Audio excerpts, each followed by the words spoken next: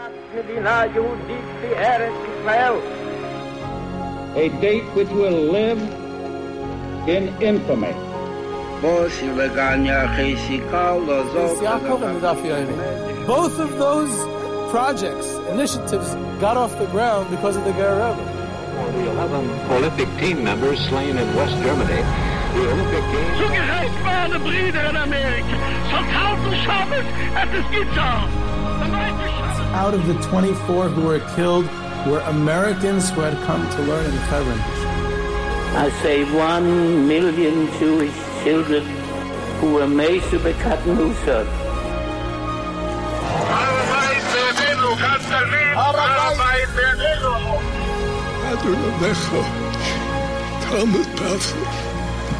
Whoever heard such beautiful words?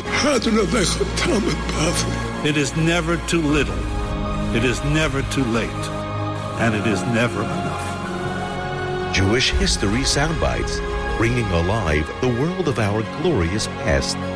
Here is our host, live from Jerusalem, Jewish historian and tour guide, Yehuda Geberer. Welcome, everyone. Yehuda Geberer with Jewish History Soundbites, and this episode has been generously sponsored by the French Hill Handyman. If you're in Israel and need any fixing or building, anything done professionally, call 055-688-3965. We will be starting this week the City series, the long-awaited, long-anticipated Great American Jewish History series, and the cities are lining up. We've got a few already lined up. If you want to have your cities done and the story told, so be in touch with me about that, about sponsorships. It should be interesting, and we're returning after last year better than ever, so looking forward to that. And in honor of the city series, so I figured we'll speak about how we get to America and have cities all together. So the attempt at having a Rav HaKollel, a chief rabbi, so to speak, of New York City was an attempt that was made once, and that was the idea that there's an American Jewish city, and therefore it would need rabbinical leadership, or it would be nice to have rabbinical leadership, especially in a place like New York. So they brought in, the Jewish community there brought in RJJ, Rabbi, so the yeshiva named after him is known today, but his real name was Rabbi Yaakov Yosef. And his last name was Yosef, or Yosef, or Yosef. And it's quite a story.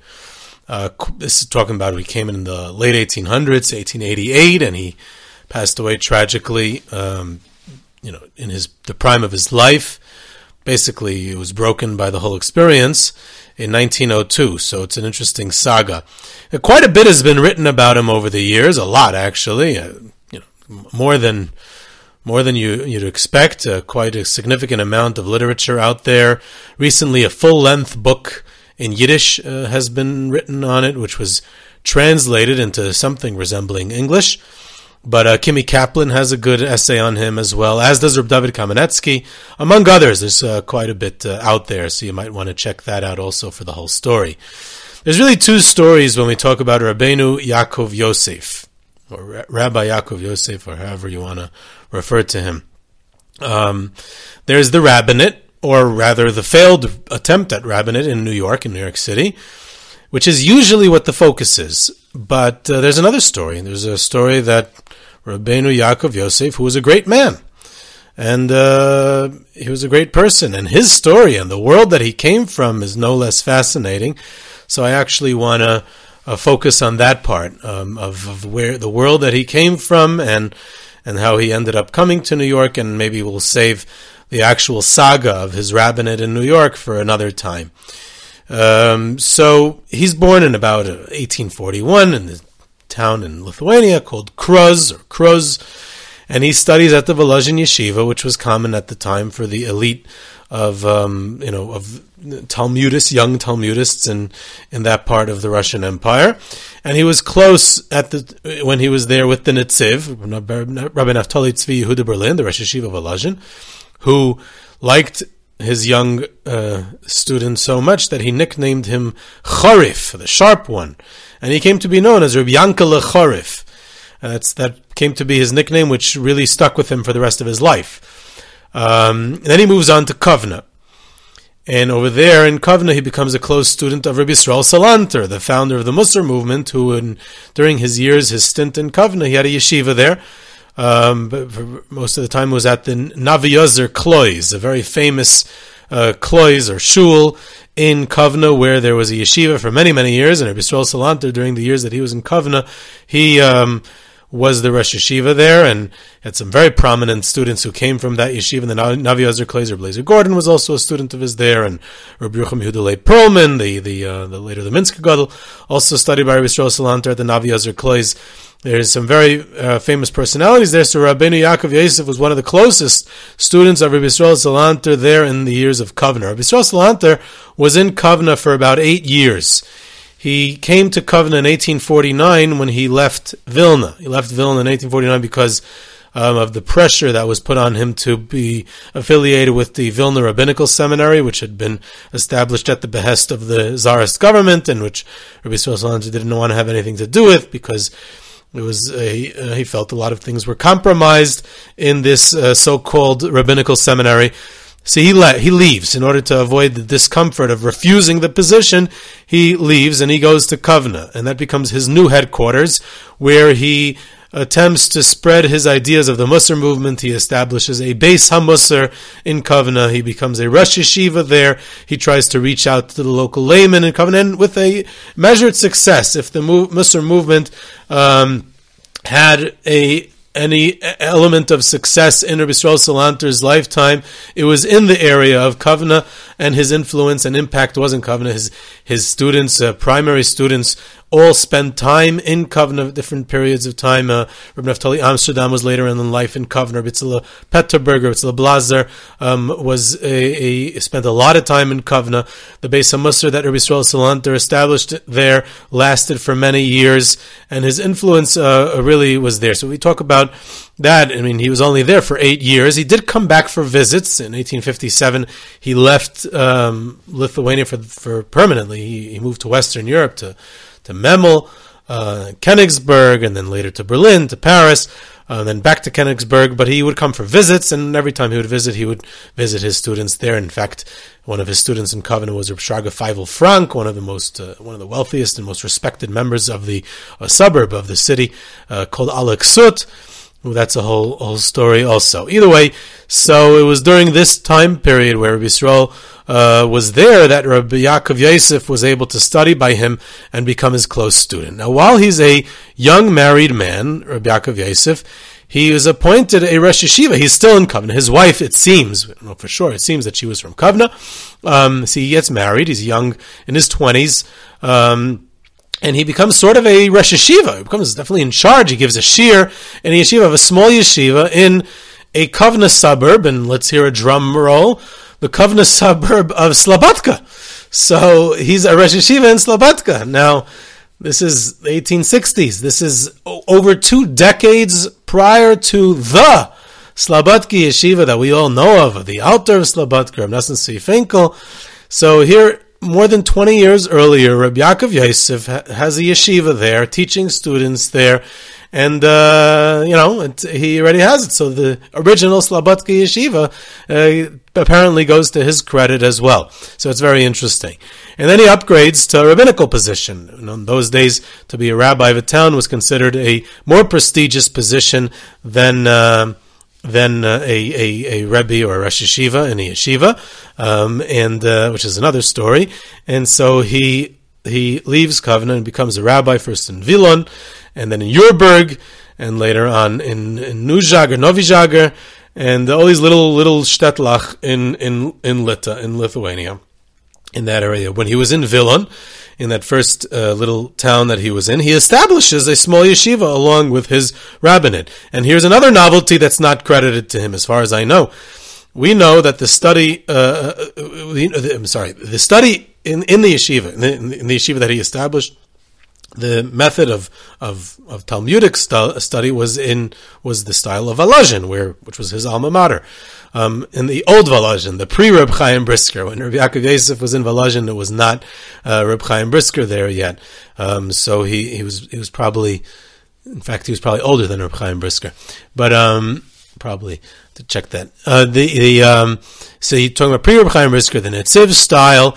And he implements that style of learning in the yeshiva. But another thing he implements into the curriculum of this yeshiva that he has in Vilna is the study of Musar. Now we know that the Musar yeshiva is, the pioneer of the Musar yeshiva is Slobodka, and later on Navardik. We know that Kelm was also a Musar yeshiva somewhat. Kelm was sort of on the map already, but it was barely on the map. It was new, it was small, and Slobodka Navardik came much later. Slobodka in the 1880s, Navardik in 1896. And here he has, Rabbeinu Yaakov Yosef, a Musar yeshiva, because he was a student of Yisrael Salanter. There you go. Another story that I think is not so well known with Rabbi Yaakov Yosef. He's the one who pioneers the Musar yeshiva. Maybe either one of the first or the first. I don't know. Maybe someone, maybe there's another one that was predated him by a few years. Finally he arrives in Vilna in 1883. Now, what's his position in Vilna? He's appointed to be the Maggid of Vilna. Now, Vilna historically had no chief rabbi. Since the time of the famous dispute during the lifetime of the Vilna Gaon, there was a rabbi named Reb Shmuel ben Avigdor, and there was a whole saga, which is a story for another time. It's a fascinating story, and perhaps we'll get to it in another episode. So since then, since Reb Shmuel ben Avigdor and the long and bitter dispute about the rabbinate, so there was no chief rabbi in Vilna. So the Vilna Bezdin and the Maggid of Vilna, these other rabbinical positions in Vilna, were some of the most important positions in the rabbinical world, because there was no chief rabbi of the town. So it was these other positions that were the important ones, and it was Yerushalayim Delita, it was the Jerusalem of Lithuania, it was one of the most important Jewish cities out there.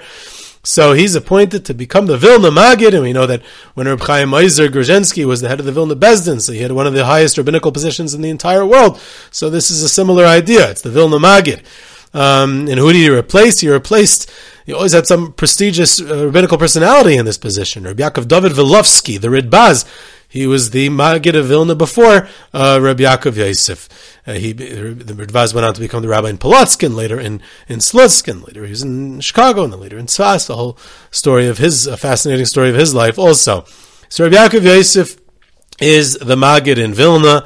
And after he leaves, there's all kinds of other prestigious people who are in the Maggid of Rameir Chaim Noach Levin, another Volozhiner descendant, was the Maggid in Vilna for a period of time, and other ones. It was a very, very important position. And he also, because he was a Maggid, so he was also a very talented speaker, dynamic, he was powerful, captivating, and audiences loved him. He was very popular.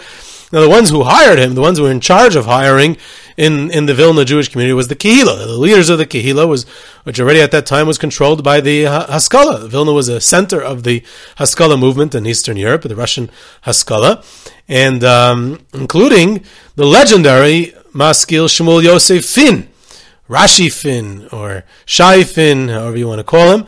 He's another person, and the Vilna of his day, who we need to explore, because it's a fascinating story. And what type of maskil was he?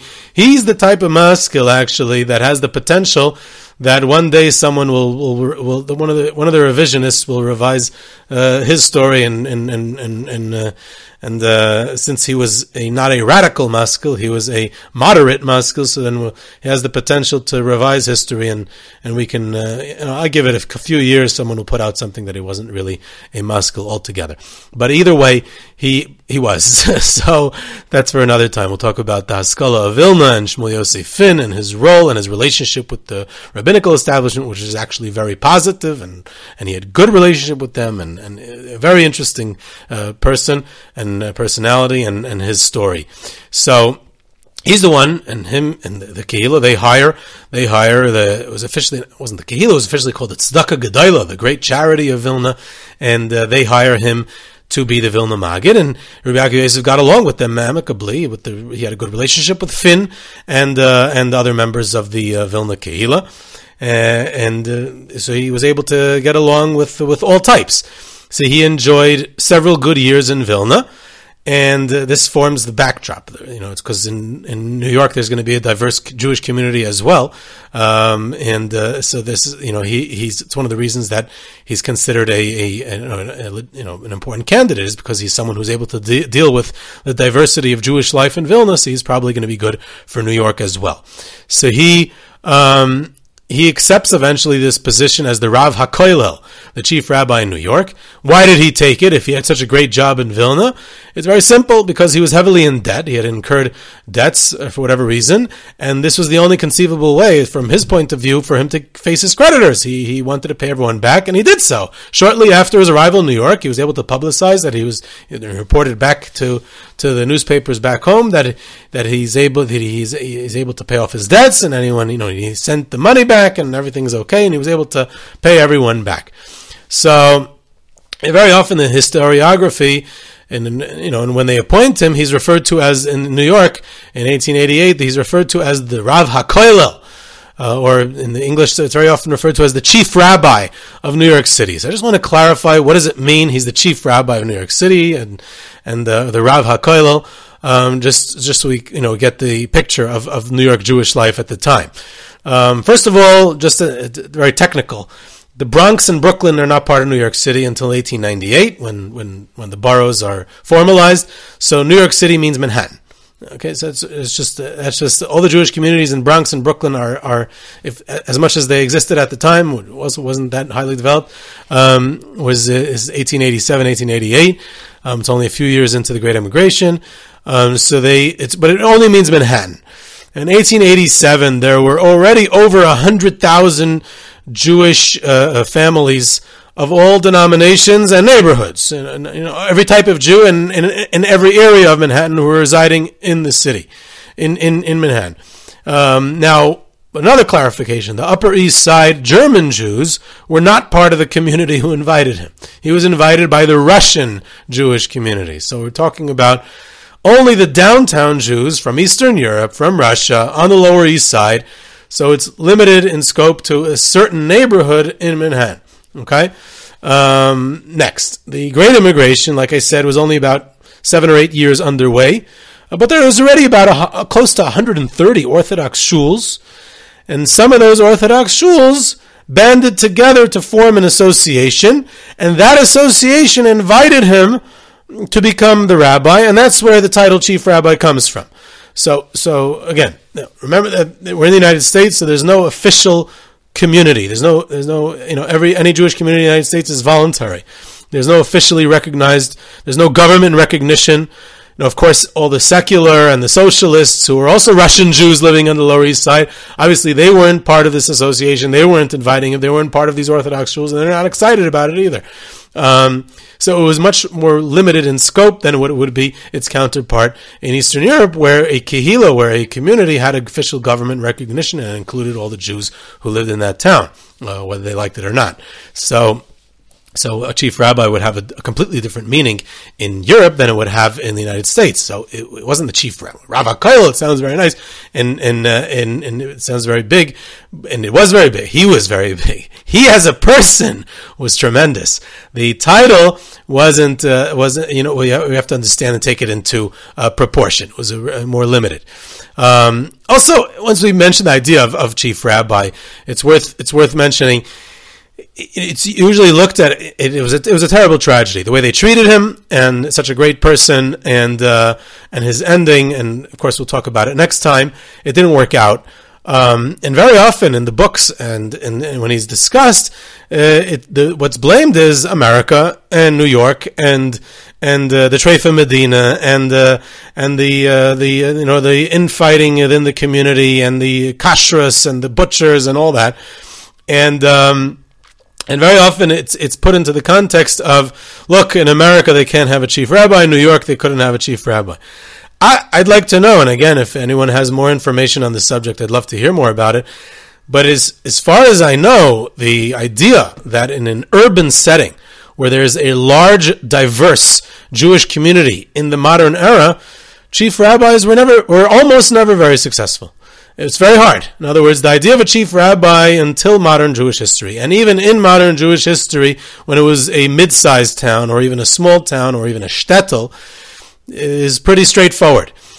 In a modern-day metropolis of the late 1800s, of the early 1900s, where there's huge urban settings with different neighborhoods and many, many shuls and diverse communities and different backgrounds and people came from all over, and it's an industrial setting and it's very urban. That's a new phenomenon that never existed in the history of the Jewish people.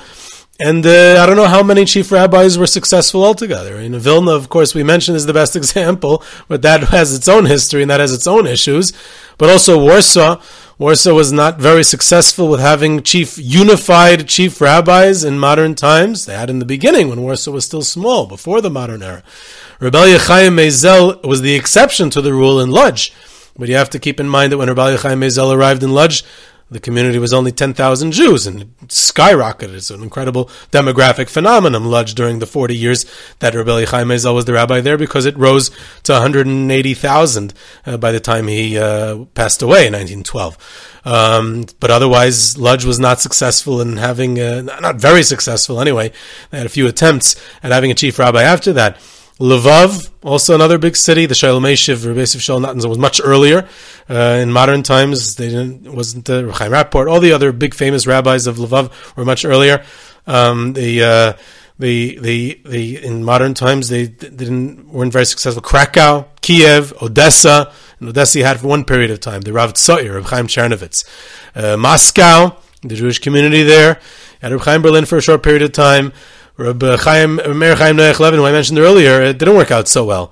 Kovna, again, was a bit of an exception to the rule, especially with the Dvar Avram, who I discussed in another episode, and how he was so successful. And the exception in that case proves the rule.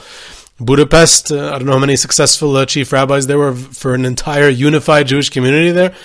The biggest exception to this rule, of course, and I want to point it out, is Preshburg, Bratislava, Slovakia, where the Sofer dynasty, really a dynasty, all the descendants of the Chasam Sofer right up to the war served in the rabbinate and were very successful, and it was pretty much a very unified consensus of a Jewish community who backed them. So, but again, the exceptions prove the rule, and I'm not sure that an urban setting in modern times in anywhere in the world, not just New York, not just America, the Treifa Medina, but anywhere would be a successful endeavor to be able to be a chief rabbi in such an environment. It's a completely new concept that only reached with with modern times and urbanization.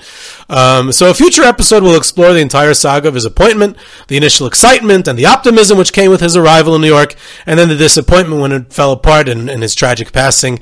So if you want to sponsor that, you could be in touch with me. So this is Yehuda Geber, Jewish History Soundbites. You can reach me at Yehuda@yehudageber.com for questions, comments, sources, tours, trips, sponsorships, lectures, and anything else. And you can subscribe to Jewish History Soundbites on Podbean or your favorite podcast platform. Follow us on Twitter at JSoundbites, and I hope you enjoyed.